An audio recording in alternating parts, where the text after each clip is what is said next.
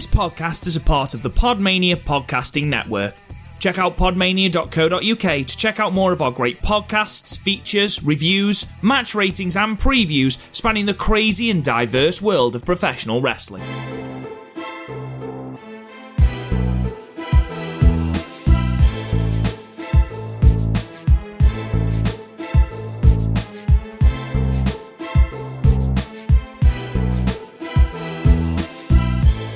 What's up, everybody, and welcome to another episode of Wrestling with Johners. This is episode 115, and today is a bit of a special episode for us. Usually about this time you'll be hearing me and a guest talking about the action on the weekly AEW Dynamite or NXT. We've decided that because wrestling is in a bit of a strange situation at the moment with the world kind of experiencing the coronavirus and everything that kind of goes along with it, that we'll switch things up. And of course, we're on the road to WrestleMania. We're just a week away from WrestleMania weekend, and that's of course been affected by COVID-19, and of course WrestleMania has been split into 2 days, whether it be from the Performance Center or Full Sail or various locations. Who knows? We'll have to watch on the 4th and 5th of April to find out what's going on. But we thought, because we're all getting excited about WrestleMania, that we'll review a retro WrestleMania. So I kind of threw it out there to the Facebook followers on the Wrestling with Johners Facebook community group.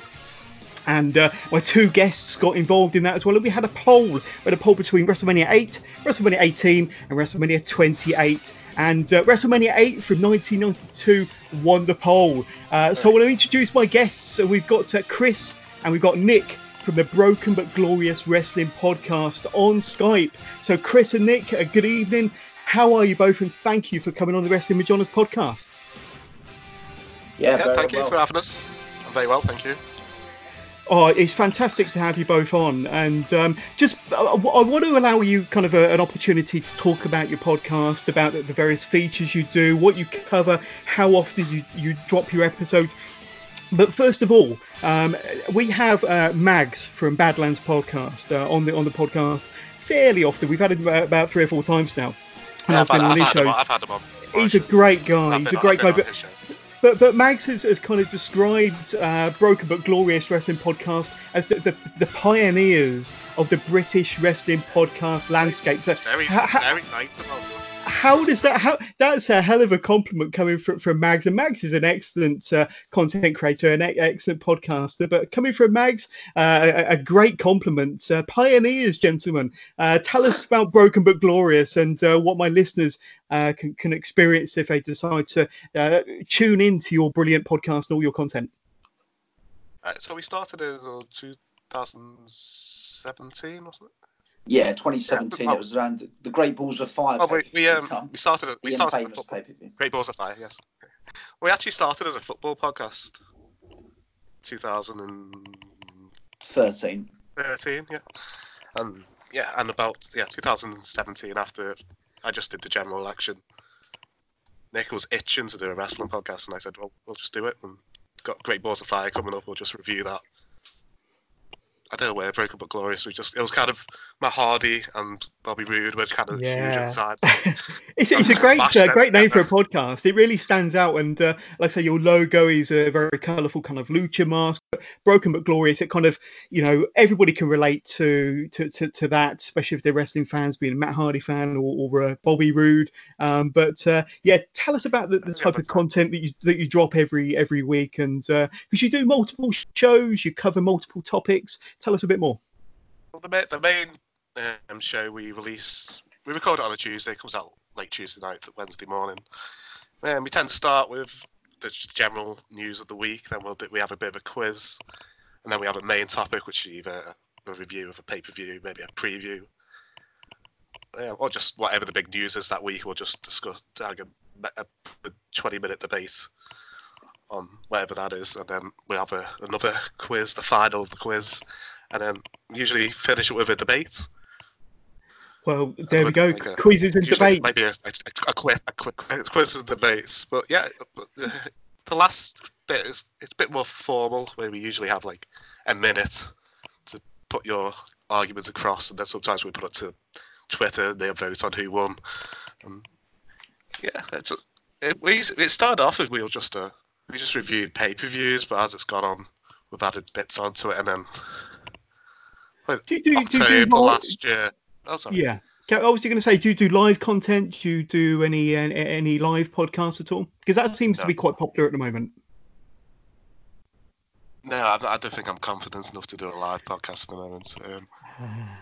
Yeah, because we're looking into it here. We're looking into the Wrestling with Jonas podcast. Something that we want to dabble with in the future. You know, you see like a Foul Original and Smart to Death and so many others do live podcasts. The Solar Monster, of course, he's my favourite. But something that might be just to shake things up in the future. But what can my listeners look forward to from the Broken but Glorious Wrestling podcast in the coming weeks? I know that you're always busy. You're doing multiple interviews. There's lots of indie wrestlers out there that are kind of free at the moment, twiddling their thumbs, dare I say, wanting to be kind of spoken to by podcasters, a bit of extra exposure for them. But what can my listeners kind of look forward to from your podcast over the next week or so?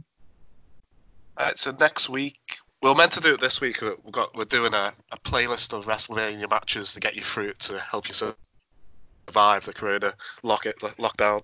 So we're doing that next Tuesday. The following Tuesday, we'll have the WrestleMania review, and then the one after that, we're going to do our perfect WrestleMania card. So you can pick any WrestleMania match, but it has to be whatever the best WWE match is, and then we'll have. But you have a match from one WrestleMania, and the guy can't appear more than once on the pay-per-view. So that's gonna.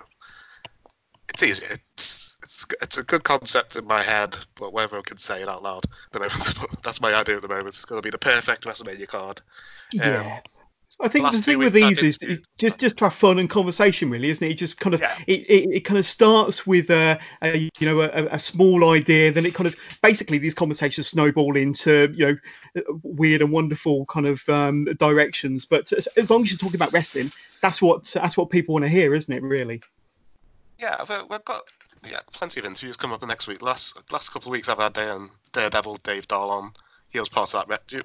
Part of the WrestleMania game coming out. And they had that WrestleMania tournament where an indie wrestler could get onto the game, which was won by Warhorse. He was part of that, so I had him on the other week. Kyle Kingsley, British wrestling star, on last week. Freddie Brack has returned. It's his second interview. We interviewed him yesterday. He came on. We released that this morning. Got Royce Isaacs later this evening. That'll be out next week. Richard Holiday on Monday, and then Jason from the For Love of Wrestling event is coming on to explain, because that's recently been cancelled, so he's come on to talk about the future plans, when it's going to be reorganised. It's got a lot, loads of people. Lots to look forward to. But sometimes just. Let's kind of focus on WrestleMania 8 then. So I was speaking to you both a little bit off air. Now, Chris, you kind of were growing up around the 80s and the 90s, and you remember watching WrestleMania 8 when you were younger. But Nick, now we found out off air that watching WrestleMania 8 this week was your first experience of WrestleMania 8. Is that correct? Yeah, you're spot on. First time watching WrestleMania 8 this week.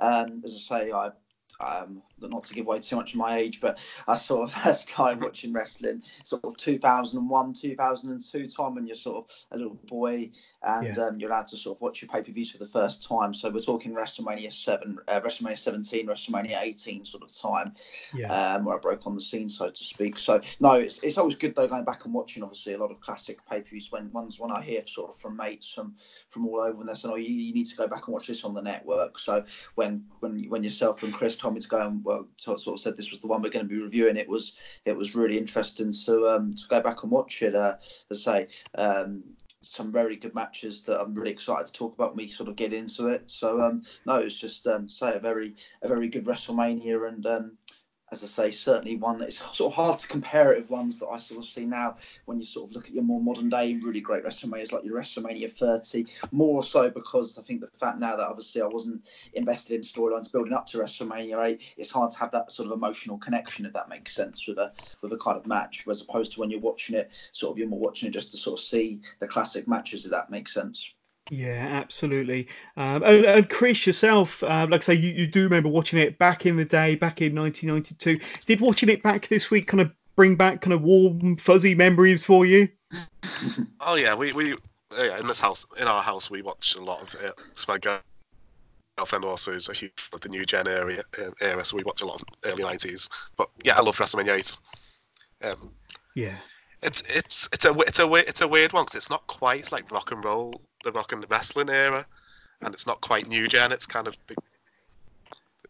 in the middle, and they're trying to not quite know what they want to do yet, because they know that Hogan's gonna leave soon. And they're like, but we've got Ric Flair as the champion, but we've been telling you for years that everybody outside WWE is rubbish, but we've got to keep this guy looking great.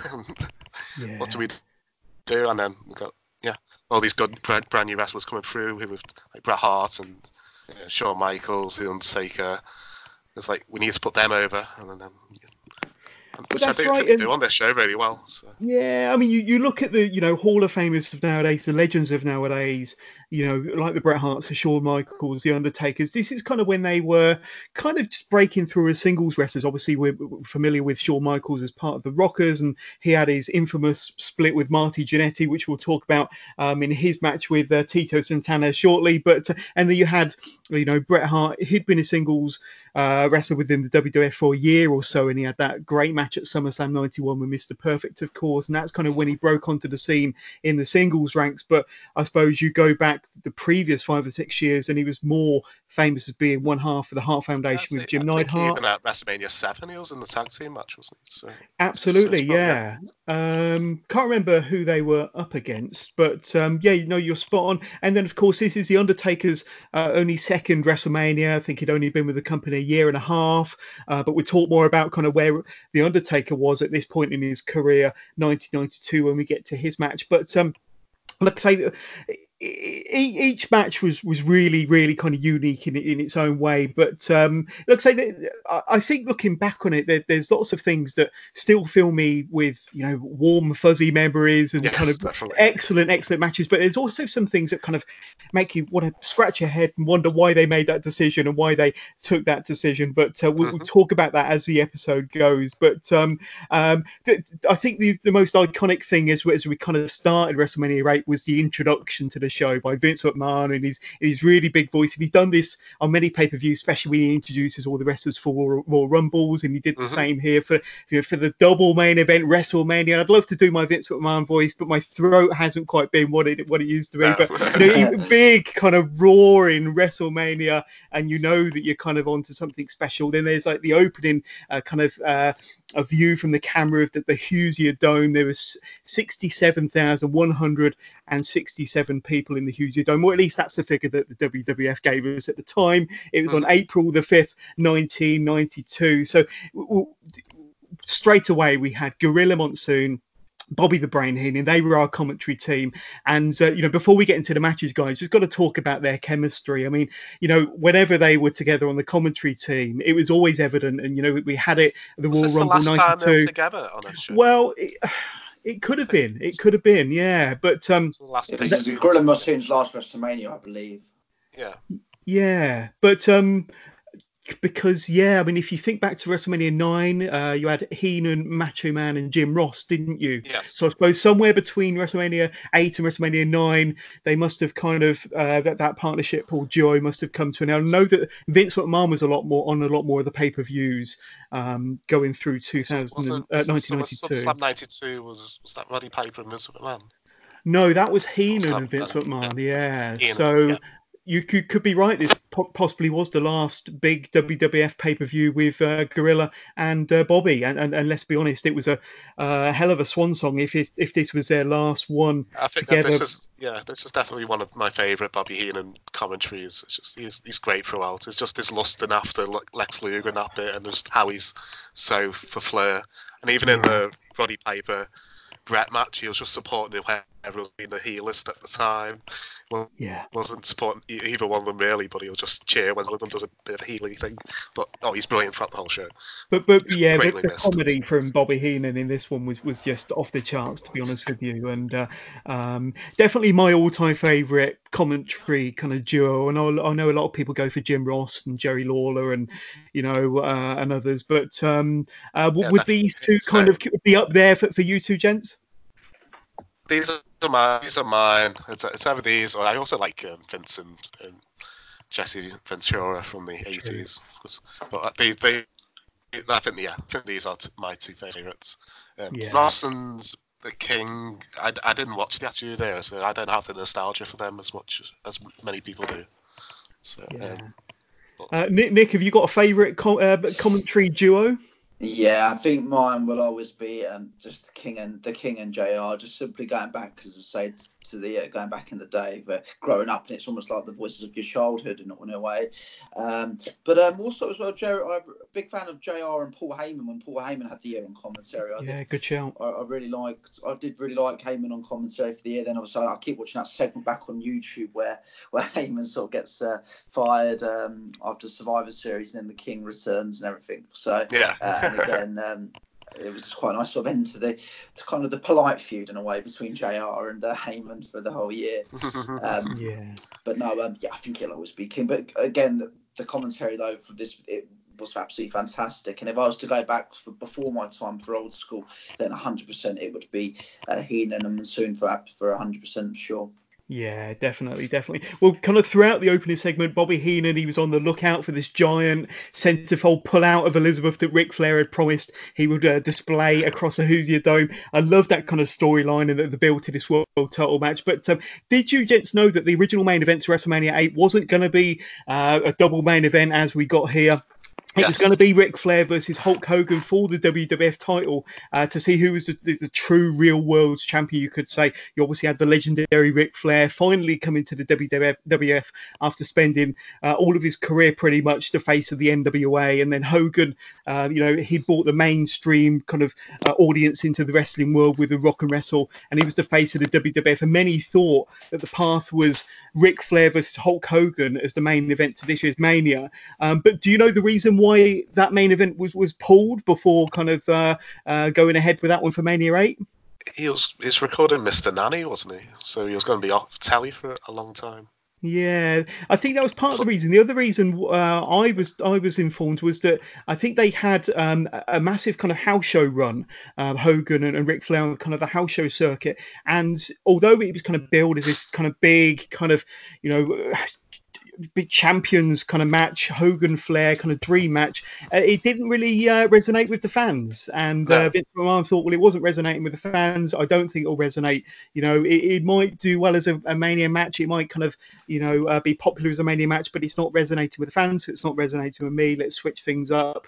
Just kind of fancy booking. I know we saw Flair versus Hogan in the WCW kind of days back in the mid 90s, but do you think it would have worked back in 92? Do you want to go first, Nick? No, you go, mate. Oh, I think it would be a complete clash of egos. It depends whether who. Let's say I love the Macho Man Flair match so much, so I can't imagine it not being on it. But I think it must work. It'll be a lot of hot dog in the beginning. I can't see it being a classic match, but I think it'll be a brilliant.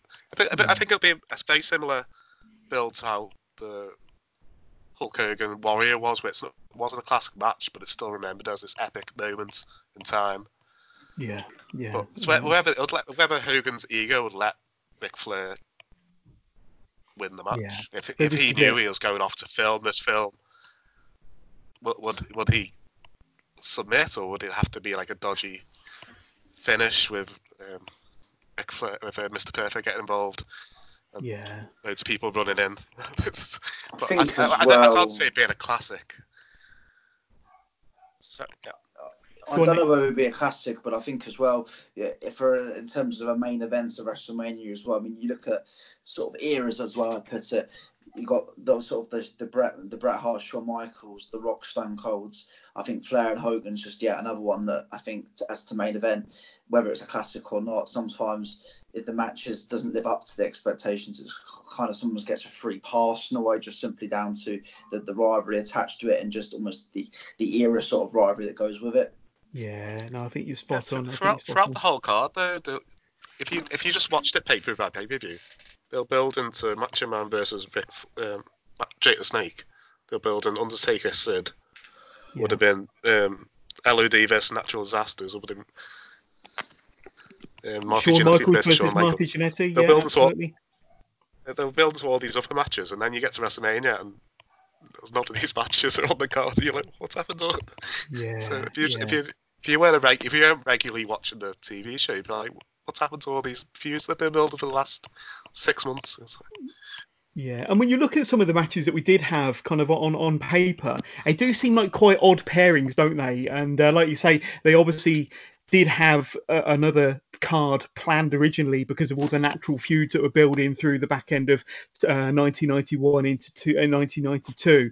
But just before we get into kind of the main card, there were a couple of dark matches. I don't know if you were aware, but they did have the Bushwhackers versus the Beverly Brothers, and they did also have the British Bulldog versus the Berserker. Now, I remember them being kind of promoted and advertised in the build-up to WrestleMania 8, but they didn't actually show on the card. And I was quite disappointed they weren't on the pay-per-view, and I was thinking, well, what happened to the matches? But they did actually have the matches as dark matches. They did record them, and I do remember seeing them on episodes of Superstars a week or so after WrestleMania as recorded from the Hoosier Dome. So that might be worth going out and searching them. But yes, the Beverly Brothers versus the Bushwhackers.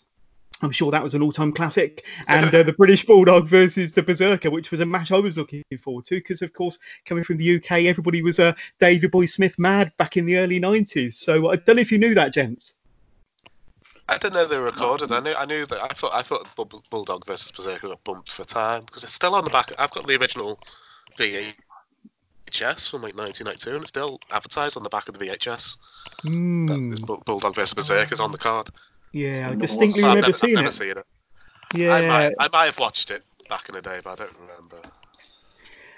But let's get stuck into the main card then, guys. So the first match was El Matador Tito Santana versus Shawn Michaels with Sherry Martel. And obviously, Shawn Michaels was fairly new into his singles run. And Sherry Martel was actually singing his entrance music. Now, we obviously know from over the last 20, 30 years that it's Shawn Michaels that's singing his entrance music. But for the first year or so, while Sherry was managing Shawn, it was Sherry Martel on kind of the vocals to Sexy Boy. But that was quite interesting and quite nice to listen to that back when we were watching this match. But let's say this was Shawn's... It's a bit nice. Yeah. But this was Shawn's big WrestleMania singles debut match after turning his back on Marty Jannetty. We mentioned that earlier, putting him through the barbershop window a couple of months earlier. This match, as we mentioned, was segments.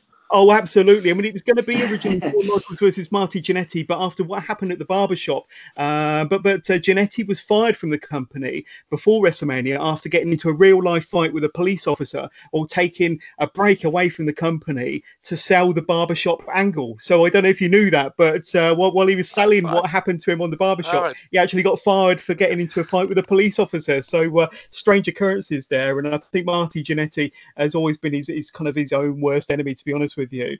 In the long run, it was probably better for him because when he came back, Shawn Michaels was IC champion, wasn't he? So he got into an IC feud, title feud when he came back. So in the long run, it probably worked out a lot better for him. But it was weird.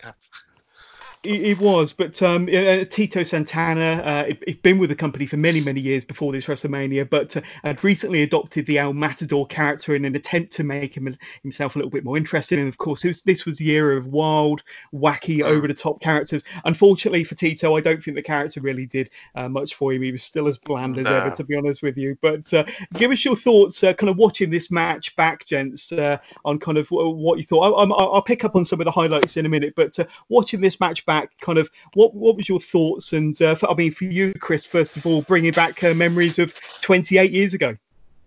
It brings back a lot. There's the great Bobby Heenan saying when Reba McEntire was coming out, he said, "Oh, that's his sister," and that made me giggle. So I remember giggling that when I was little.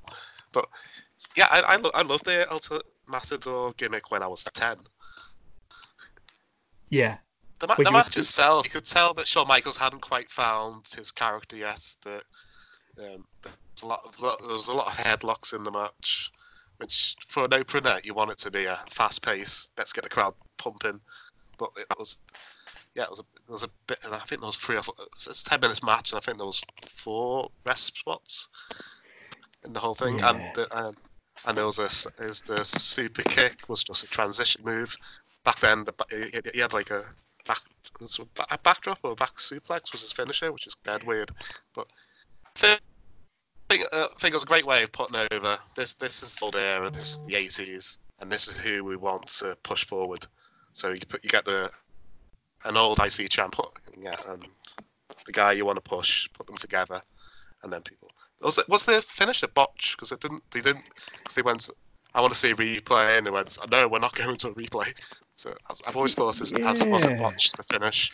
So Well, it was interesting, wasn't it? Because Santana was trying to bring Michaels back into the ring in like a body slam position, but Michaels held onto the top rope and then he just kind of flat back bumped, and I suppose Michaels' weight full force onto Santana, and the referee counted to 3. So I don't know if that was a planned finish. It was certainly a strange ending to the match. But Nick, what was your thoughts on this one? Well, first and foremost, I think I've said it a lot on sort of Broken But Glorious podcasts. Especially with the new sort of way pay-per-views are going, I think it's so important to get off to a great start as a pay-per-view, to have a match. And I think there's almost, this day and age, there's a lot more pressure on the opening match of a pay-per-view, especially at WrestleMania, than there is for the actual main event itself. But obviously, WrestleMania back in the day, WrestleMania 1, WrestleMania 35, the pressure on the opening match always needs to deliver, and I thought it did just that. Obviously, as you said it yourself, Shawn Michaels sort of getting into his new sort of singles run, but I thought the whole booking was done to a T. Personally, this is again going back and watching it from a first point of view. I would say just very impressed, very happy that the younger wrestler in Shawn Michaels won, and as I say, I think I like the sort of the way it almost added a new dimension to Shawn Michaels' character, the way he won by outsmarting obviously a fellow wrestler there. So no, great opening to the show, and again seeing that different side of Shawn Michaels, and a bit of a bold statement to say this sort of set the tone for the rest of his career, but it certainly didn't obviously go miss as well. So no, a great start to the pay-per-view. Yeah, absolutely, and like I say, I love the the trademark Shawn Michaels pose after the match with Sherry laying down at Shawn's feet. That was quite an iconic photo opportunity there. And then on commentary, Bobby Heenan described Michaels as the star of the 90s, and he'll be carrying gold, representing WWF, and it couldn't have been more right if he'd tried. So almost but like Bobby Heenan had his crystal ball out that day on the commentary desk, and he really did foresee the future there. But a good opener. Went 10.5 minutes. But more than anything, a really good introduction. Knowing what we know now about Shawn Michaels, a really good introduction to kind of like the first steps of Shawn Michaels as a heel, you could say, really, in one of his big matches, and getting his singles WrestleMania career off to a fantastic start against the veterans. So a really good way to kind of kick off the show. And then we had the Legion of Doom, LOD, they came out to the stage for an interview with Mean Gene, with Paul Ellering as well. Paul Ellering making his WWF debut as their manager, and although he was their long-time manager as part of the Legion of Doom stable in the NWA and through the territory days, this was also LOD's return after a bit of a hiatus following Hawk's suspension from a violation of their drug policy, I understand. However, before the suspension, I think you touched upon this earlier, Chris, it was meant to be LOD, the Legion of Doom, versus Money Incorporated for the tag team titles at Mania. And as we'll talk about a little bit later on, it turned out to be the Natural Disasters versus Money Inc. instead, as you explained earlier. Any thoughts or memories from this promo segment? Of course, you had, Animal and Hawk. They were always good on the microphone. Always good on the microphone. You, of course, had Paul Ellering as well, and he's quite a good promo guy. So quite a unique setting. They had a nice stage set up in the middle of the arena, so you kind of saw the fans around. But any thoughts or memories on what went down during this interview segment here then, guys? Start with you, Nick. Well, first and foremost, Paul Ellering. I've always been a big fan of obviously going back and watching classics with Paul Ellering. But even in this day and age, I think with when obviously it was on NXT with AOP, a fantastic manager. Didn't actually know what you were just saying there. It was very interesting to know that was the case. As well, but I think whenever I think with this one thing, not to go too much into the new era, I think more tag teams do need a sort of a manager like that. I mean, obviously we get the odd superstar that's got managing like with Brock Lesnar and Paul Heyman, but I think tag teams these days, we've said on Broken But Glorious many times that the tag team division is not as strong as it should be and could be. But I think just doing basics by getting sort of managers in like that, it just goes a long way. But as I say, I think with this promo, it set the tone for the match later on in the night as well. But overall, just a classic shout to Mean Gene, because there will never be a better backstage interviewer than Mean Gene as well, has to be said. Good shout, and I totally agree on your point regarding managers as well. They need to bring back more managers, and I think when they do, it definitely works. But Chris, were you a Legion of Doom fan, and did you enjoy this promo segment and Mean Gene? I was a massive Legion of Doom fan back in the day. I'm a massive fan of shouty promos, so please give me Legion of Doom shouting. So that, yeah. National Assassin just shouting. Yeah. Did you think Paul Ellering was a bit heelish in this? It was like he came across as look at, if I hadn't seen this, I would have thought this was like a heel turn for Legion of Doom, because he was like, "I have returned," blah blah blah. Blah. Yeah, maybe. Stern, but was it? Yeah, but I'm not. Yeah. But I don't know if you remember, guys, but shortly after this, and in the build-up to SummerSlam '92, they introduced a ventriloquist dummy called Rocco to well and truly kind of ruin any credibility that the Legion of Doom had. But look, we didn't have. Yeah, we didn't have Rocco here, but yeah. So this was a really fun segment at WrestleMania 8, though. But any other fond memories, Chris, on what went down here? Well, go back to the Rocco. Didn't Hawk quit after SummerSlam because he thought that was the most terrible angle of all time, and just stayed in England and joined the biker gang for a bit? Yeah, I read the same. Just didn't return to America. But this got me well up for, because again they were meant to go into SummerSlam for the tag team titles, but then did they? No, they were meant to go into that, but they ended up they dropped the Money Inc. dropped the titles to Natural Disaster a few weeks beforehand. But that's right. Yeah, that's right. This just got me excited. I wish they had just these shouty promos like they did back in the day. They need to reintroduce. They have backstage promos where people can just make mistakes, do it again, then have to do things live. Speaking of awesome promos, we had Jake Roberts backstage, and he's the master. I mean, even when you watch him now on AEW, I mean, Jake Roberts, he's teaching everybody, before him how to cut a promo, even at his age nowadays. But thinking 28 years ago and back in, the 80s and the early 90s, Jake Roberts, there was nobody better on the end of a microphone than Jake Roberts. I mean, he cut a really chilling, kind of classic Jake Roberts promo here. It's quiet, but it's intense at the same it's time. menacing, isn't it? Opposite to what everything else would be. Because everything else in the 80s was so shouty, and he just was intense, but to the point, and you're like, oh. But he would stare into the camera, wouldn't he? And you'd kind of, as a kid, I think Jake Roberts could be just as scary as the Undertaker growing up. But he was talking us through the attack on Paul Bearer on the funeral parlor from a few weeks earlier that obviously set up their match. But and then we had the match between Jake the Snake Roberts versus the Undertaker. Now I don't know if you noticed this, possibly Chris, I don't know, but Jake Roberts' music seemed a little bit different when he kind of came out during his match here. I don't know if they kind of edited it for the network. I know there's been a lot of kind of music that's been changed or edited for the WWE network, but and then the Undertaker's entrance, WrestleMania 8. I always remember his entrance here. It was brilliant even back then, and it was in a well-lit arena. Usually we used to seeing the Undertaker come out in a dark arena. There's fireworks, there's lightning bolts, but here it was a fairly light arena, completely different to what we would come to expect from the Undertaker over the next 30 years. But there were some more classic lines from Bobby Heenan during this match, saying, do you know how the Undertaker got the urn the old-fashioned way? He earned it. And 28 years ago, that was a funny line, but that did pop me.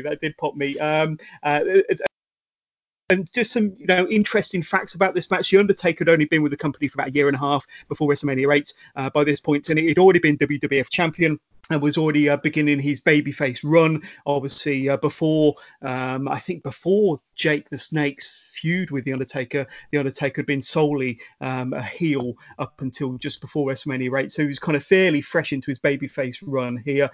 Jake even nailed the Undertaker with 2 DDTs, but the Undertaker just sat up both times. The Undertaker goes after Jake, who tries to grab the urn from Paul Bearer on the outside. Taker drops Jake with a tombstone on the outside, rolls him back inside the ring, pins him 1, 2, 3. So I thought this was a really fun match. Like I say, 2 really interesting characters, similar sort of dark side characters, you could say. And the Undertaker, little did we know then, but the Undertaker was already well on his way to his legendary WrestleMania streak, 2-0 at this point in 1992, because of course he had that WrestleMania win against Jimmy Snuka in WrestleMania 7. So give us your thoughts on this match then, gents. Starting with you, Chris. Jake Roberts versus The Undertaker. Did you enjoy it? Well, if so, what did you enjoy about it? I really enjoyed it. It's I loved the old school zombie Undertaker where you're dead slow and walking around, and then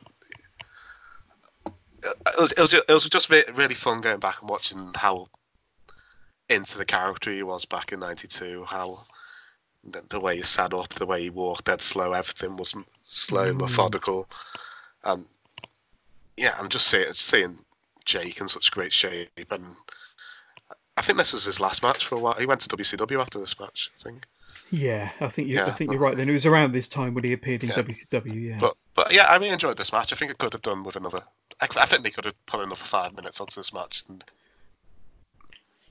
yeah, it was quite a short match. I think it was 6 minutes. 6 minutes, yeah, 6 minutes. I think it was right. I think they could have padded it out a little bit and made it a bit more psychological. But I did really enjoy it for what it was. Yeah, and it definitely showed Undertaker as very, very dominant, and obviously, he was quite dominant as a heel when they were obviously trying to make him into a dominant. Nobody kicked out of the DDT in '92, so to get 2 on them and just sit up, it's just like just put over the Undertaker as this huge force. Yeah, but what about yourself, Nick? Did you enjoy this one?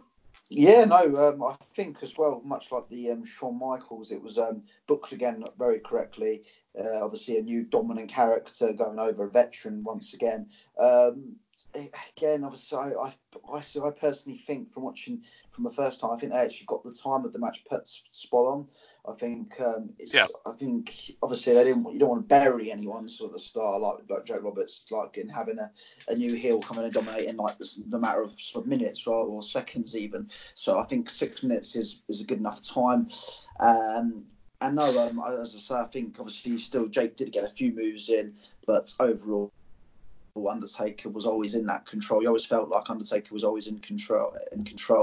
And then also the tombstone. I mean, it got a massive pop from the crowd, didn't it, when the tombstone was hit? So, and again, if I was sort of to watch it back in this live, so to speak, back in 1992, I think straight away you would have gone, this guy's a star. Whether you would have predicted to go for another 21 matches unbeaten, it's not. 19 even, sorry, to be precise. I don't think it'd be interesting what odds you would have got back on there if you were to make a bet on that. But no, very good solid match. But more importantly, the booking was absolutely spot on in my opinion. The camera work was really good in this match as well, because they kept cutting to the crowd and the kids were all terrified of the Undertaker, even though he was meant to be the face. Things you love to see, to be fair. Not to be cruel against kids watching wrestling, but it's a bit like what we said last year when sort of the Fiend debuted. Rest in peace, the Fiend, I must say. But when he first started, when the Fiend sort of came out for the first time, there was, or even Bray Wyatt, when Bray Wyatt came out on that Raw in 2013, when you hear the general screams from the kids in the audience, it really helps the character so much. And yeah, my 4-year-old's terrified of the Fiend. Yeah, that's what you want. In a way, obviously, you want to go to bed at night still. But yeah, he got a poster in his his WWE magazine, and we always threaten him. We'll put it up in his room if he's not. If he doesn't behave, doesn't wash his hands before dinner and what have you. That's an interesting parenting technique, but there we go. But We're it's not interesting, encouraging isn't that, by the way. it? We're not coming on the show to encourage parents to terrorise their kids.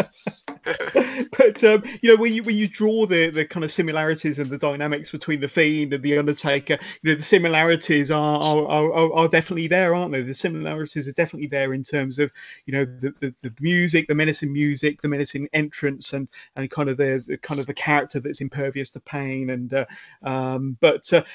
absolutely loved that. And but then we had one of the matches of the night, then, gents. I mean, first of all, we had a backstage promo segment between Roddy Piper and Bret the Hitman Hart, and that was really fun. I found this funny because I still find it funny, but I've got nostalgia for it. Do you find it funny, Nick? I will be honest, I flipped from match to match. I didn't actually see the interview. I must throw my hands up and be a bit honest there. But again, you don't need to tell it. But Roddy Piper, one of my favourite promo, one of my favourite guys that could cut a promo. Even so whilst I haven't seen this one, whether he was a heel, whether he was a face, one of the best, if not one of the best to cut promos. Absolutely incredible. We talk about Jake the Snake giving chills. This sort of almost gives you the opposite, where it sort of just motivates you. And if you watch Roddy Piper cut a promo and you don't think, yeah, I'd love to be a wrestler. I think you'd really like this promo because it starts off that he's trying to be friendly and buddy with Bret Hart, but then he starts taking the piss out of him a little bit, and then Bret just shuts him down. I want your belts. And it gets serious pretty quick, doesn't it? Yeah, but I would recommend you go watch it. Yeah, definitely. Sorry for interrupting. No, but like I say, it was an excellent promo segment. And what I was going to say about this, it reminds me certainly of going back to promo segments like this in the 90s that were unscripted and so much better than anything you get that's quite repetitive and robotic nowadays. But it was, like I'm saying, it set the scene perfectly for the match, because going into it, it was kind of set out as a babyface versus babyface match. But pretty soon as you go into the match, and I think the promo kind of set the scene, you definitely had Roddy Piper showing more heel tendencies. But going into the match, and it was for the Intercontinental Championship as well, Gorilla Monsoon on commentary brought up that this was that the Intercontinental title was the only championship that Roddy Piper had won in the WWF to this point. To the best of my knowledge, Piper went on many years later to win the tag team titles alongside Ric Flair, but you're talking a good 20 years later. But that was 2006 or 7. Yeah, so a good 14 years later then. Spirit Squad, whenever they were about, wasn't it? Yeah, but Roddy Piper, I know that we've had this conversation and debate on many podcasts, but Roddy Piper was never a world champion, despite being on top wherever he went, whatever company he wrestled in. Knowing how good Roddy Piper was as a character and on the microphone, he wasn't the most technically gifted wrestler, but when he was in there, it definitely, everything he did meant something, and everything he did was done with a purpose. And we saw in this match here against Bret Hart that he could turn it on whether he was a face, he could turn it on whether he was a heel. But do you think that there's a missed opportunity on not having Roddy Piper as a world champion in one company or another somewhere, in the 80s or the 90s? What do you say, gents? 100%. I think he's an absolute edge. I mean, we could be here for a sort of a while talking about wrestlers who should have been WWE champion or should have been WCW champion, etc. But Piper, I mean, if anyone's ever to do a top 5, if Piper's not in there number 1, number 2, then they need their head testing, because he's absolute brilliant. And so this has come from someone obviously didn't grow up with Roddy Piper, but someone who goes back and watches all these classics.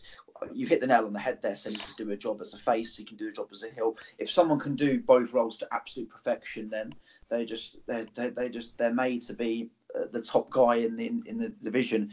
Because it's so difficult to obviously pull off the master of being a both fantastic heel and a fantastic face. But he was great on the mic, excellent in the ring. How he wasn't champion is just quite beyond me. Yeah, Chris, what are your thoughts on Roddy Piper? Go on. Well, it was kind of just the perfect foil to Hulk Hogan, so it is weird that. Cause I don't think Hulk Hogan ever pinned him, did he? I think it was always disqualification or count out whenever they had a match. So it was weird that he never won the title from Hogan. And it would have been interesting having a storyline where it was Hulk Hogan chasing Roddy Piper and Piper just always getting away with the title. I thought that could have been a fun. Maybe going into WrestleMania 1 if they had that as the main event. Yeah, that would have been good. Would have been better. Yeah, definitely. But we did it. Cause me and Nick actually met on a forum, and on that I remember one of the first polls they did on that forum was who's the greatest wrestler never to win the WWF titles. Oh, I remember that. We Yeah, actually we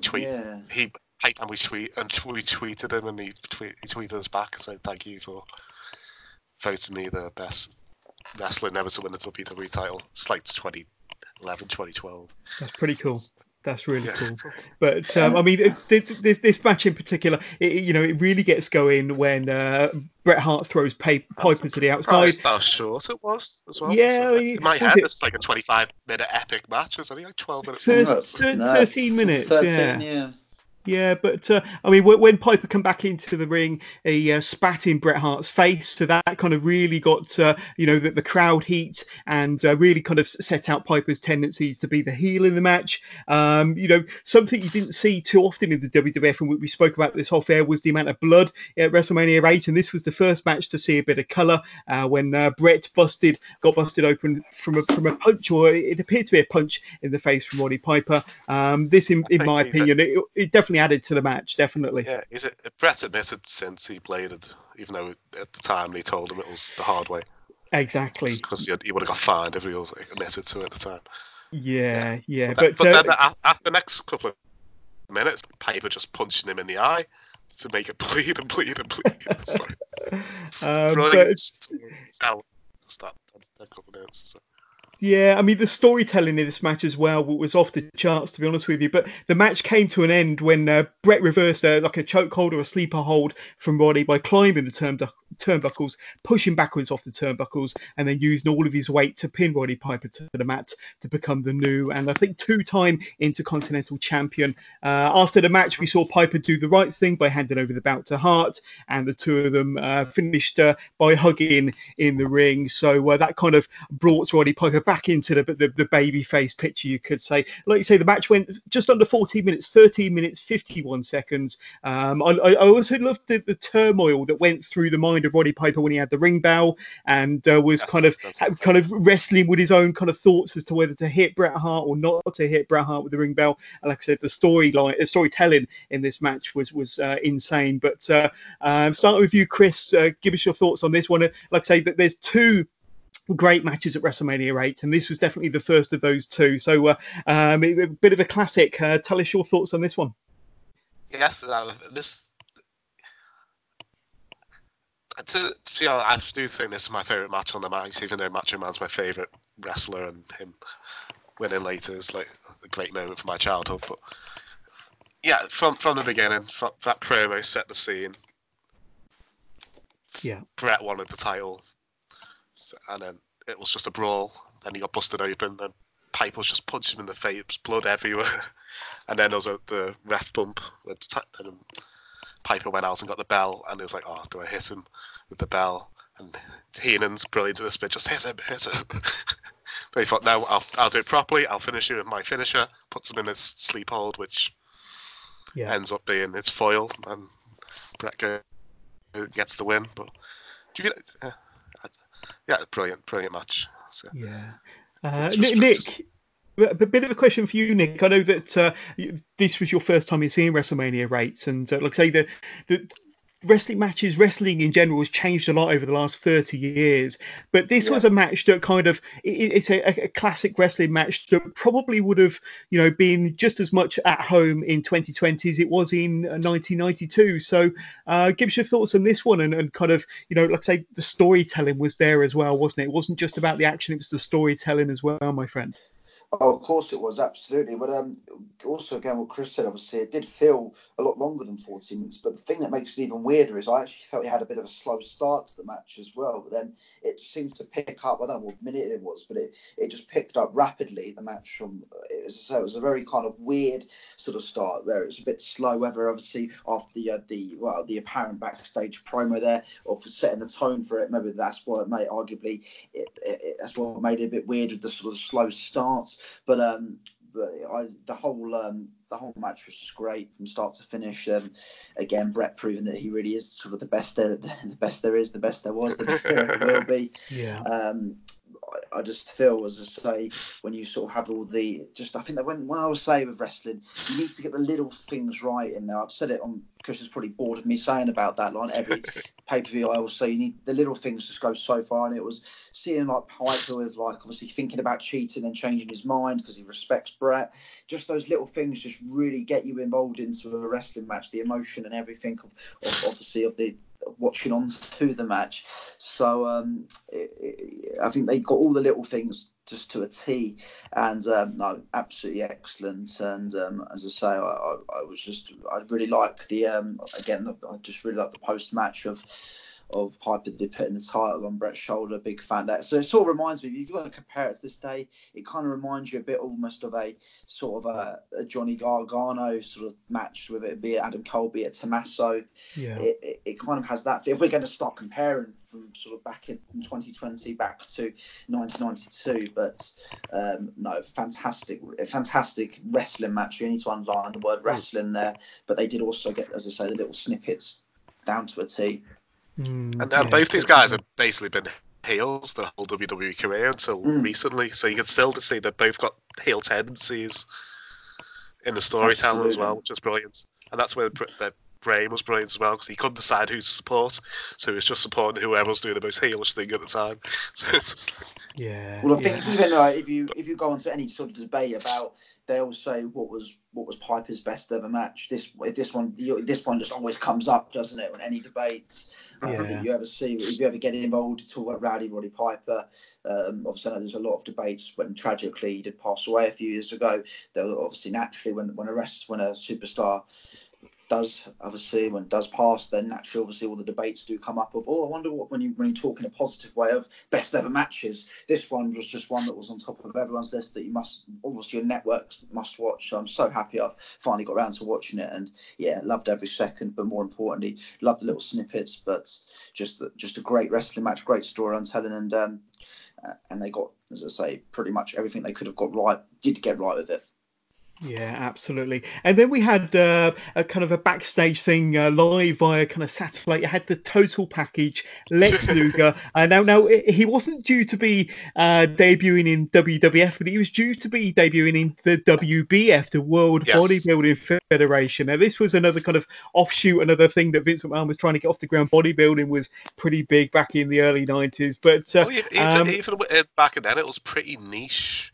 But they were trying to make it more mainstream, weren't they? I mean, they did have kind of a regular TV show. I think they even did their own WBF pay-per-views as well. But and I think Lex Luger was, Lex Luger was even going to be part of the WBF, but I don't think that actually happened in the end. In fact, the next time I remember seeing Lex Luger was when he was unveiled as the narcissist Lex Luger at the Royal Rumble in 1993. He had a motorcycle accident, meaning he couldn't compete at the WWF, so by the time it came back round, the WWF had folded, but he still had a contract with like WWE, so that's why he started wrestling.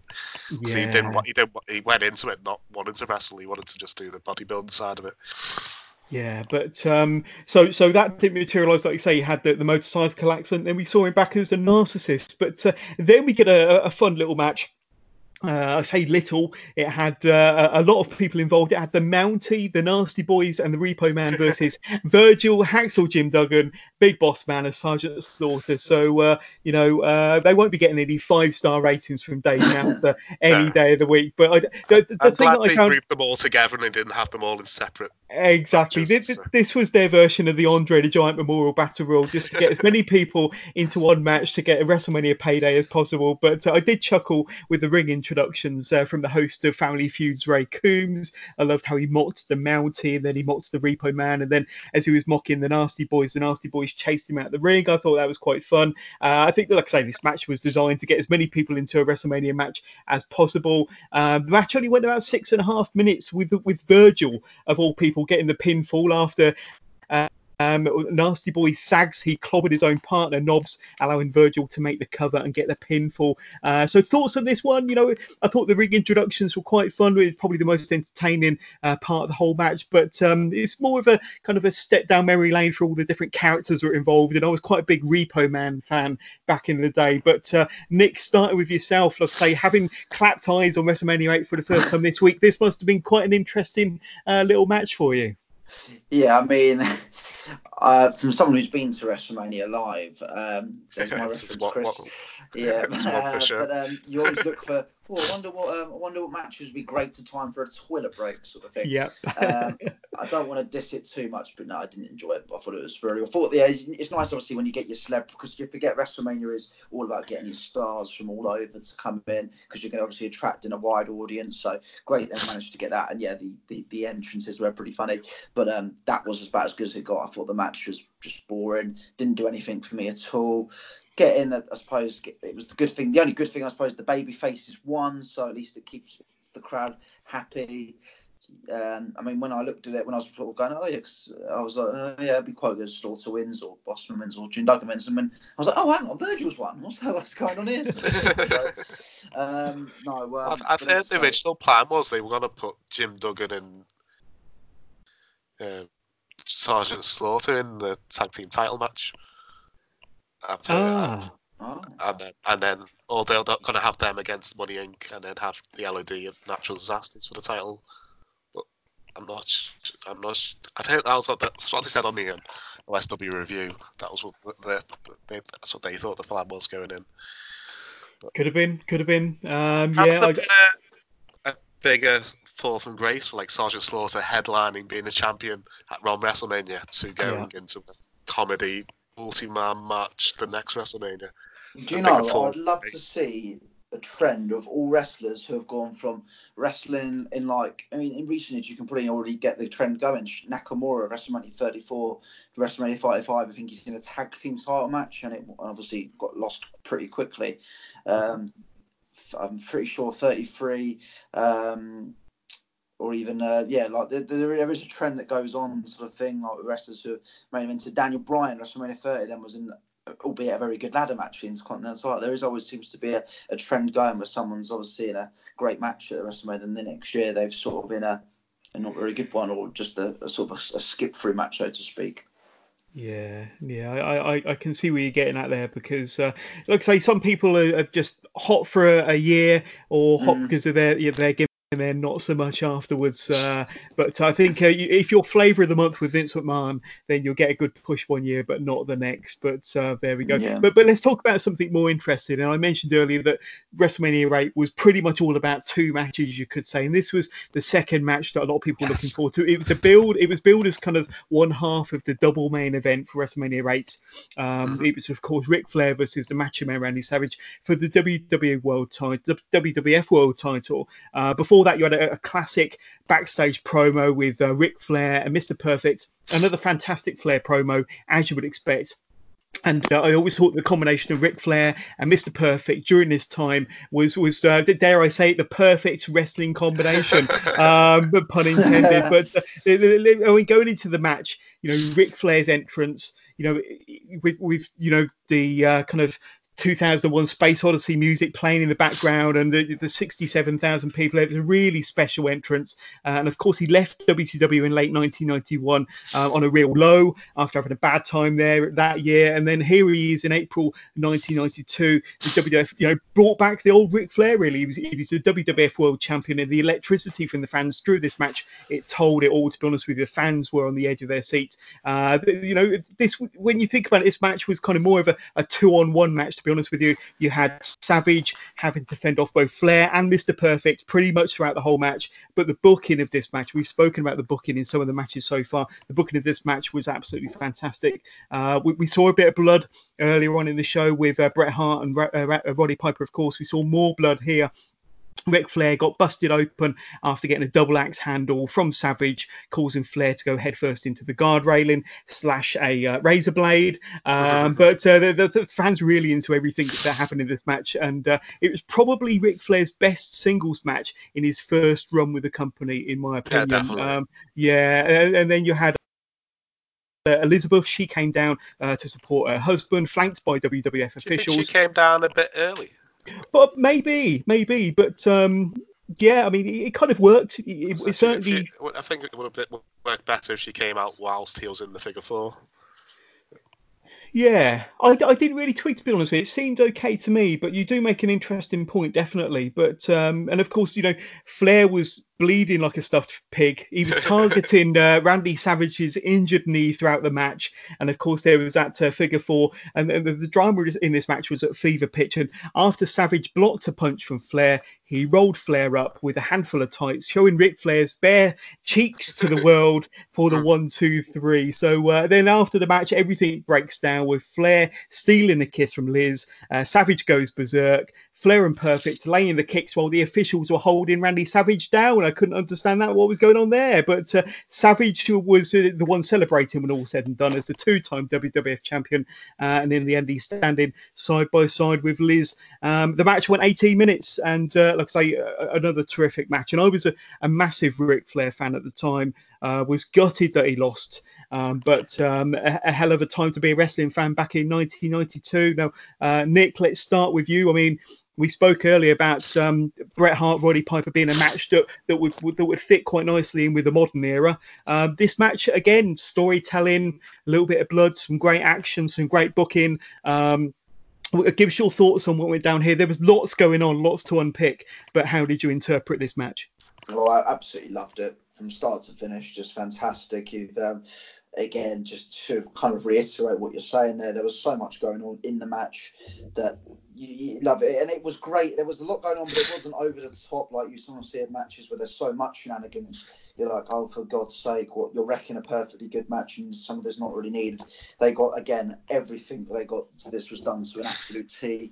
I loved every second. I think 18 minutes as well, perfect amount of time. You worry if it went on for like, even sometimes you get WrestleMania matches, they go on for like almost half an hour sort of thing, and I think 18 minutes was absolutely perfect for this. And then you've only got to look at the reaction when Savage won was just incredible. We talk about, I sometimes compare sort of when superstars win, it's almost football atmosphere when teams score. I think if that ever happens, like the one that always springs to mind is sort of CM Punk when he won the title at Money in the Bank in his hometown. This was just incredible, and the atmosphere when Savage won, it was just general emotion from people losing their minds, cheering, which is just what you want to see. But for the match itself, just so the emotion displayed by both men was just incredible. So some of it brutal at times as well. Was sort of, as you mentioned, blood. You're from taking what you guys are saying. There wasn't an awful lot of blood back in 1992, or even now. There was a no blood policy in '92. Oh, was there? Oh, okay. So pretty much similar to now. They both got heavily fined for this match apparently. Because it was so blatant that he bladed. So. Yeah, so I think obviously when you see blood now, naturally like, oh dear, something's gone wrong sort of thing. But when they're using it to add to the match, it really does help, because even when it's accidental, you're like, yeah, this guy looks like a badass. This is really added to like a little bit. Even if it's like a jobber's getting beaten up and they start bleeding, it still adds a lot. So no, to add it to this match was fantastic. It was brutal, and but I think that, again, they got everything down to a T with Randy Savage, more importantly, winning the match, him holding high, and just to see a Flair, even when it went into sort of, I know we'll get into it in a second, where he went backstage after, Flair just so pissed off about losing. It was just absolutely, it just had so much, and you almost get into sort of the, he's legitimate angry there, and it just goes such a long way. But and again, we're going back to what we said at the start of the show, commentary for this on another level, superb, really helps. And again, putting both men over, but it absolutely adds to a fantastic moment. I know me and Chris are going to be putting together this best card. I think it'll be difficult to find a better WWE, WWF world title main event, because this was just incredible. Yeah, this was going to be my nomination for that show. Two of the best of all time. Two of the best of all time. Absolute gems in the ring. So I'm so gutted that I didn't get to obviously experience more. Well, I will now, although obviously we're in unpresent. Obviously, when we've got loads of time on our hands, there'll be a lot to go back and watch Randy Savage matches because I absolutely love this. Yeah, Chris? Yeah, as I said, Macho Man was my favourite wrestler growing up. He was the whole point of me. I think he's the reason I like wrestling. So, the storyline going into this was brilliant because Ric Flair was saying that he was with Liz before Savage got with her, and he had all these doctored photos, and he was gonna, when he won, he had this centerfold he was gonna release to everyone to see, which we never got to see. But yeah, and from the beginning, it was just Macho Man was so angry, just battering him. And then they get the leg injury, which he sold like a boss the whole match. Yeah. And then for him to win with a pulling a handful of tights, and I'm so surprised they haven't pixelated that on the network. But yeah, I was so happy. I was quite disappointed with his reign after that because it didn't last very long. He lost it back to Ric Flair not very long after this. But it was such a great moment for my childhood. I still love it. Yeah. Yeah. I've got a question for you both. I mean, did you think Vince McMahon looked? I mean, this could be a question I should ask at the very end of the podcast, really. But do you think he looks back on this WrestleMania with fondness, or despite the fact he was probably, spitting feathers or really, really angry backstage at the amount of blood in those two matches in particular? But do you think he kind of looks back at this WrestleMania as a classic and looks back on it with fondness, or do you think he's always kind of a little bit of a sore subject when it comes to this with Vince McMahon? Well, how do you think he kind of looks back on this one? Well, there's so many WrestleManias he could go back on and go, oh, well, that could have done that completely better. I mean, already at the top of my head, I've already got 5 WrestleManias flying through my head of, well, that was rubbish, that was rubbish. They should have ended the show much better than that, or they completely cocked that up, sort of thing. But from this one, I mean, I loved everything. I loved this WrestleMania from just watching it last night. So, I personally wouldn't. I mean, again, Vince obviously will have a complete different. Well, he's clearly got a different mindset to a lot of people of how to True. how his booking goes. But for me, there's not an awful lot I would have changed throughout this, and especially to the show so far. Yeah. I think he will going forward. He thought he did a really good job. If you look at the first 3 matches, he's got these old '80s guys putting over the future. You got Tito, Jake, and Roddy Piper, all '80s legends, putting over the new gen legends. Yeah. And it's a great because it's only Macho Man's second reign, so it was a great moment. It's what the fans had wanted for ages because he retired the year before. Yeah, absolutely. Because he wanted to have kids with Liz and he wanted to get off the roids and just get off the road and start having children. And he got asked to come back just for this last run. So to have him back, but yeah, definitely. I think going forward, I think he must have thought this is a success. I don't know how financial success it was, but it's great storylines going into most of these matches. So. Yeah, most definitely. Coming out of them. So. And then we had another match. We had Tatanka versus the model Rick Martel. I couldn't tell you anything about this match. No, I mean, Tatanka picked up the win after 4.5 minutes, but a bit of an uneventful match. I mean, my only thoughts here was that it was kind of Tatanka's first WrestleMania match. He was fairly new on the scene. Another, like you say, 80s legend putting over a fairly new blood wrestler, and that definitely. Yeah, absolutely. So that worked. But and then we had a match for the tag team titles. It was Money Incorporated versus the Natural Disasters. This match, once again, quite forgettable, and it ended in a count out with DiBiase, IRS, Jimmy Hart kind of leaving the ring, leaving the match essentially. And who would have thought a WrestleMania match would have ended in a count out, especially with a title on the line? But this was against obviously Earthquake and Typhoon. Any thoughts on this one, gentlemen? And you had some very, very good capable wrestlers in terms of IRS and Ted DiBiase. I did quite like the Natural Disasters when I was 16 years old. I thought, they worked quite well as a team. Two big, strong, menacing individuals. But any thoughts on this tag title match, and especially the way it ended as well in a bit of a count out? I think if you were live in the arena watching this in 1992, you'd have been pretty disappointed with a count out finish. I reckon on the night you'll be really disappointed with this, but looking back at it, that's what they did. They walked out on their title matches, and then eventually they got told, was it WrestleMania? Yeah, I don't know if the WrestleMania 9, they got told you have to get back to the ring or you lose the titles. So they based the whole title reign around. They just walked out on their matches. That was part of their gimmick, right? Mm. Yeah. It would have been disappointing at the time, because I think that they recently became baby faces, Natural Disasters. So it would have been a good storyline for them to win the titles. Yeah. Any thoughts on this one, Nick? Well, I've been very positive so far, but I'm going to be really brutal. Absolutely hated both these matches, especially for the Hunker match. I was like, right, okay, well, I'm struggling to find out anything to say about this. So I'm going to look online. I couldn't think of anything for this. I can't tell you one thing that happened in the tag match. First thing I was trying to look up sites, and I think I was trying to look up. I was like, okay, well, there might be some good reviews about it. Maybe someone who's ridiculously positive will have something good to say. First thing I see was boring match with no heat. Crowd didn't care. Neither did I. We'll never watch again. So that's exactly how I feel. But and then for the tag match again, worst match of the night. If I'm going to be honest, really, really painful to watch. Even at times, just didn't do anything for me at all. It's a great work. And Tugboat isn't great, but they're both capable. Well, it upsets me because you know how much I love my tag team all as well. Four of them are capable wrestlers. Yeah. And they had matching costumes, which you like as well. All I want is a tag team I love. Why is it so difficult to book tag team matches? Even we're going back 1992, and they still can't do it. Then what's the clock on? Why is it difficult to book a tag team match? You should be. It's just it really. I could be over here ranting for a while now, but book tag team wrestling. I love it.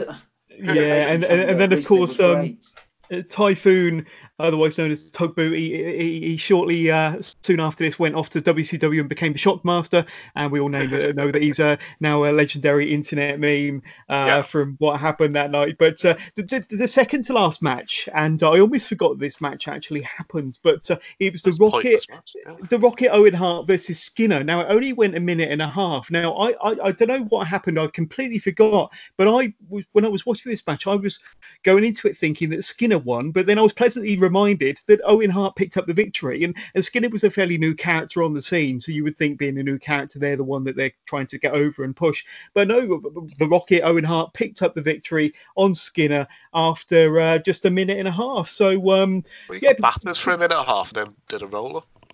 It wasn't even like he tried. No, exactly. But it was just nice to see Owen Hart have a WrestleMania a match and a win. But any thoughts on this match, gentlemen? Obviously, Skinner, he spat the tobacco in Owen Hart's face, and like I say, did have the majority of the offense for for as long as the match went, and then just a roll up victory for Owen Hart, and then that's match done basically. But any thoughts on this one? I would have preferred if they put a 5-minute Bulldog Berserker match. Would have been better here. Yeah, I agree.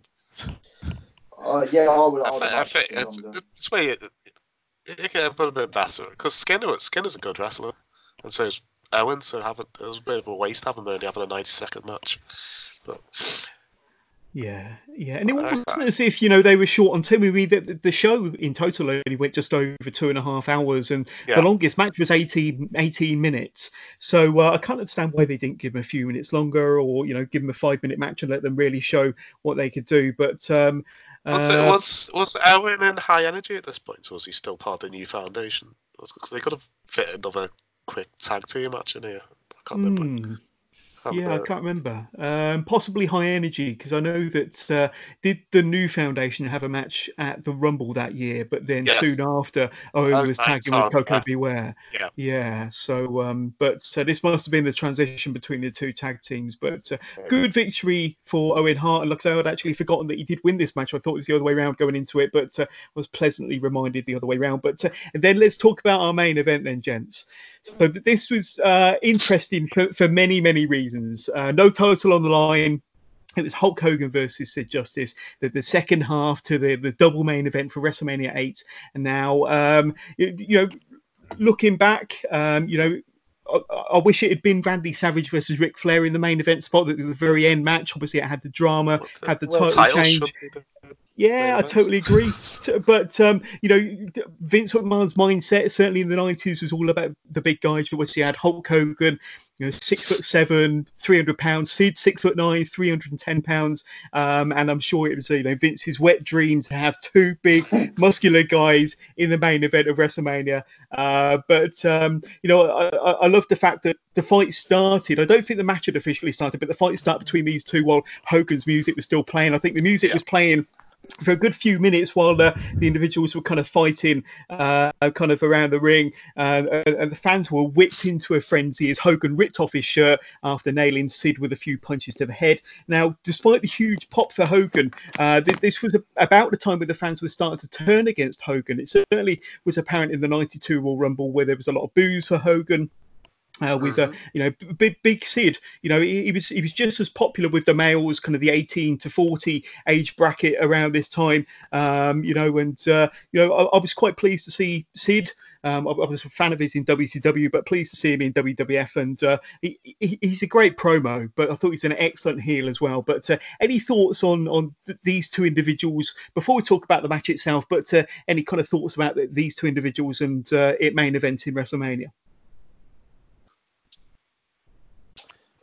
I thought it was actually a pretty poor match. I think to be fair to Hogan and Sid, it was quite difficult given that how fantastic, we've already mentioned two of the matches were, and we're talking absolutely fantastic. So to follow them was always going to be difficult. So I will give them that. That being said, for a main event, you just still expect it to be great, don't you? And it just wasn't that, I'm afraid. I thought Sid's offense wasn't great throughout. Again, I thought some of the stuff could have been just a little lot better, like sort of the whole cup sequence, just not great. I don't think Hogan took almost like near enough punishment as well. And just overall, I thought it just wasn't a great watch, to be honest. No, I mean, I must say, I quite like the fact that Sid had quite a bit of the offense, and I was quite a big fan of his power moves. Certainly when he did the choke slam with the power bomb, I thought they were quite effective. And I think you didn't see much in the way of choke slams and power bombs back then. I mean, that was fairly kind of quite a new move, really. And I think this kind of new age of big men coming onto the scene, doing that sort of thing back in the early 90s. It's kind of a bit strange in the build-up. They had him against a lot of, in a lot of jobber matches where you can batter them, but when you get into the main events where you can't do all these moves to this 300-pound man, it kind of defeats the object of having these jobber matches. So if like Hogan's, I'll let him power bomb him and choke slam him if he's got this movie coming on. So absolutely. Maybe in the build-up they could have had, maybe not in as many jobber matches, but make him have convincing victories against upper mid card faces rather than have them just battering jobbers. Would have made. But in this one, Sid did powerbomb Hulk Hogan, and Hogan kicked out, and Hogan then came back with two big boots and the leg drop of doom, which Sid kicked out of. Now, there's a couple of major kind of talking points coming out of this match in particular. The first surrounding the kick out. Now, at the end of the match came after the kick out when Harvey Whippleman came into the ring. Hogan picked up Whippleman and then threw him into the arms of Justice. The referee then called for the bell, and then we saw Papa Shango come down the aisle in a rather confused state to attack Hogan. The referee announced the match was a disqualification win to Hogan because Whippleman came into the ring and did absolutely nothing to get disqualified, and it was Hogan that picked him up. And then in a rather bizarre conclusion, you had the Ultimate Warrior come out. And he's come back to the WWF that night to clothesline Papa Shango over the top rope, to help chase away Justice and Whippleman, with the show going off the air with Hogan and Warrior posing to the fans. So we've got a listener question that will hopefully kind of allow us to kind of answer what went on there, because Ashley Clement from our Facebook group, he asks, who was at fault for the botched ending of the main event, and which match should have been the main event? So I think we already discussed that the WWF title should really have gone on last, but who was at fault for the botched ending? So obviously, whoever was in charge of telling Papa Shango when to go out. Well, this is it now. Because my understanding was that Papa Shango should have been there to interfere with the pinfall attempt following the powerbomb. Yes. And that the leg drop, I think. So I think Shango should have come out and interfered with the pinfall from the leg drop. Hogan once said to kick out the leg drop, so Shango's got to come and break that pin off. So they had to kind of act quickly there, and Sid was told to kick out, although he wasn't meant to, had Papa Shango been there on time. So kind of looking back on this kind of 28 years later, Chris, it's kind of a bit of a cringy moment, isn't it, really? We kind of want to watch behind your fingers. But we've heard on podcasts and various things about how this was meant to have gone down. But I mean, are you basically saying that Shango was given the call too late, or that Shango was probably taking an impromptu toilet break? What actually happened here in your opinion? I'm assuming he was standing at the curtain waiting for us to be told to go out now.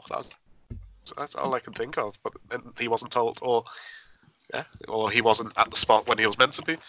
But they could have had Whippleman actually break up the pin, and then it would have been a disqualification.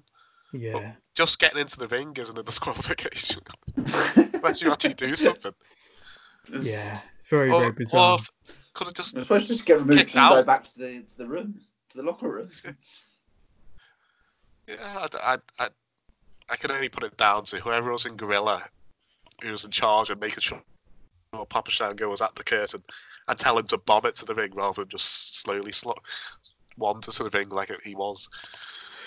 Yeah. So Nick, this was your first time watching WrestleMania. You must have heard about all the controversy surrounding WrestleMania 8 main events and what happened here with Hogan, Warrior, Shango, Whippleman, Sid. So when you were watching it for the first time this week, could you quite believe what was going on and kind of what was going through your mind as it was happening?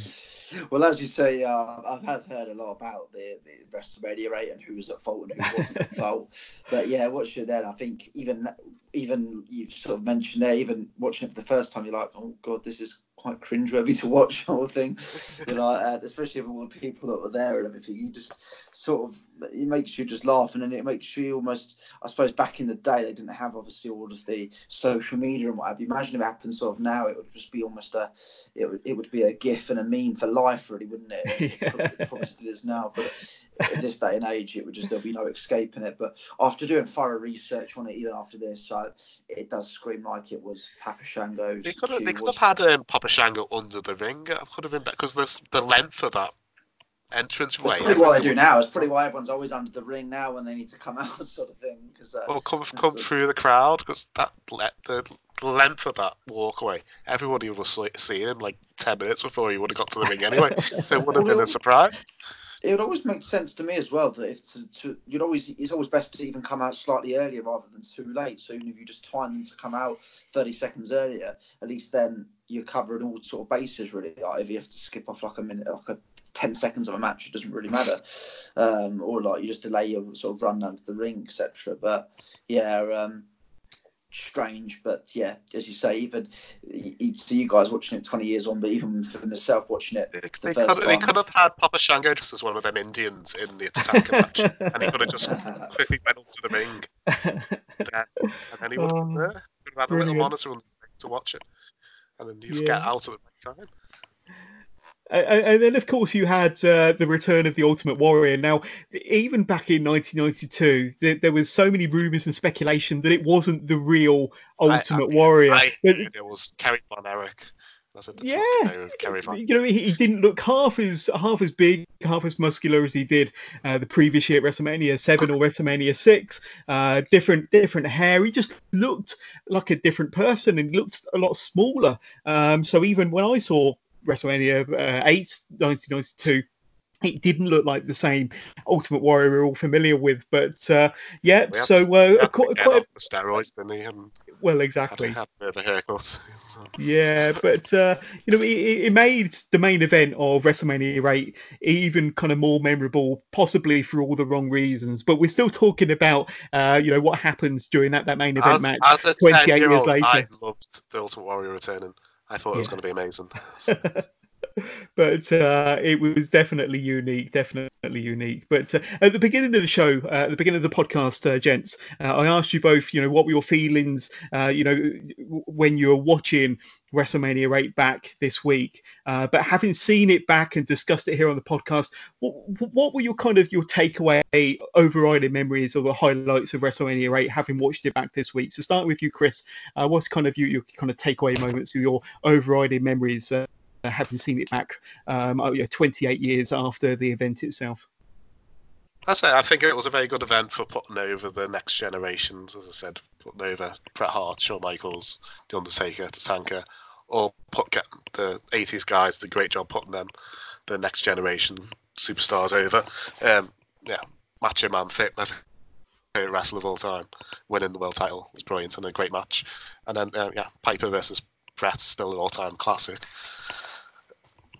And yeah, I still love it, even though it has that terrible. It is a show of two halves. If you just had the first match up to the world title match, or even if with that 8-man tag in the middle, it does its job. But yeah, it is a bit poor after the world title match. Yeah. But I still love it. I still watch it at least once or twice a year. Just for nostalgia pop. So. Yeah, same here. Nick, what about yourself? Having seen it for the first time this week, what's kind of your takeaway memories and your overall final thoughts about WrestleMania 8? Yeah, well, one is a generic thought for just wrestling as a whole of how great are returns when they're not sort of announced all over when they're not pre-announced for starters, but when they're not like heavily rumoured. I mean, that was just class, that pop for me, like watching it for the first time. I mean, I don't know about, obviously you guys were younger. I can't imagine there was too many sort of I don't know how you guys really found out about your rumours sort of thing, or wonder if this guy's going to be coming back or blah, blah, blah, blah. No, obviously you might just get, but so that's, first of all, that was one of my main takeaways as to how great the Warrior return was and just how good it is when stuff's not pre-announced. It's not rumours not flying around all over the internet. So love that. Randy Savage, again, just Randy Savage and Bret Hart, how great these two were is just, and that's not, and even while Ric Flair and Roddy Piper you can put in there, those two matches were just absolutely incredible. Again, it makes me just sort of say about title matches at WrestleMania. They are I know I'm kind of contradicting myself in a way here. They should have. I mean, the WWE title should have always main event. Should always main event WrestleMania. But just the emotion from both superstars, the crowd getting into it. You just want it to go. You want it to be like that these days, where just that is just what, even if it's an IC title match, just the passion of trying to win a title belt. It would have been a better story if they had the world title match on last, and then the Ultimate Warrior came out and helped Savage, because the Ultimate Warrior retired Savage the year before.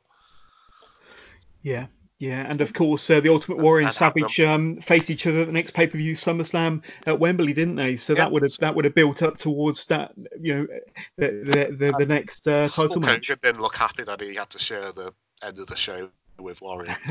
So I'm sure he wasn't. So. No, but there we go, gents. We've covered WrestleMania 8 and this kind of like retro review on WrestleMania Wrestling with Johners. But I just want to thank you both so much for being special guests on this episode of Wrestling with Johners. Before we let you go, this is an opportunity for you to kind of throw out any plugs, any social media handles where my listeners can reach out and say hi, learn more about the Broken But Glorious podcast, and tell us a bit about where we can find your content and where we can get hold of you too and your podcast on social media. So you can find me. I'm Chris Lappin BBG on Twitter. Nick is Nick_Davey. Hello. You find our podcast is BBGWPod on Twitter. Our main network hub is BBG Wrestling on Twitter. Our website is bbgwrestling.com. You can find us on all your podcasts. What's it called? Platforms. You can find us. Yeah, we're on iTunes. We're on Spotify. We're on SoundCloud. We haven't made it to YouTube or anything yet. We're just purely an audio podcast. I'll say a couple of weeks I've got interviews with Royce Isaacs from NWA. I'm interviewing him tonight. Interview with Shreddy Breck, the brilliant Shreddy Breck. He's a brilliant British wrestler. He's funny, a really funny guy. It's just typical Geordie. It's meant to be a half-hour interview. It's 50-odd minutes because he's so funny. And then next week and MLW is Richard Halliday. I'm really looking forward to seeing him because he's currently in a stable with MJF, part of the dynasty. It should be a really fun interview. And go back and check out our back catalogue of interviews as well, because we've got Brian Cage, got Michael Elgin, Eli Drake, Jordan Grace, Nathan Cruz. Oh God, there's loads of people. You're just showing off now. You're just showing off now. I'll literally interview anyone, because I interviewed a guy called Charlie recently. He's only had 3 matches, but it was one of the most fun interviews I've done in ages.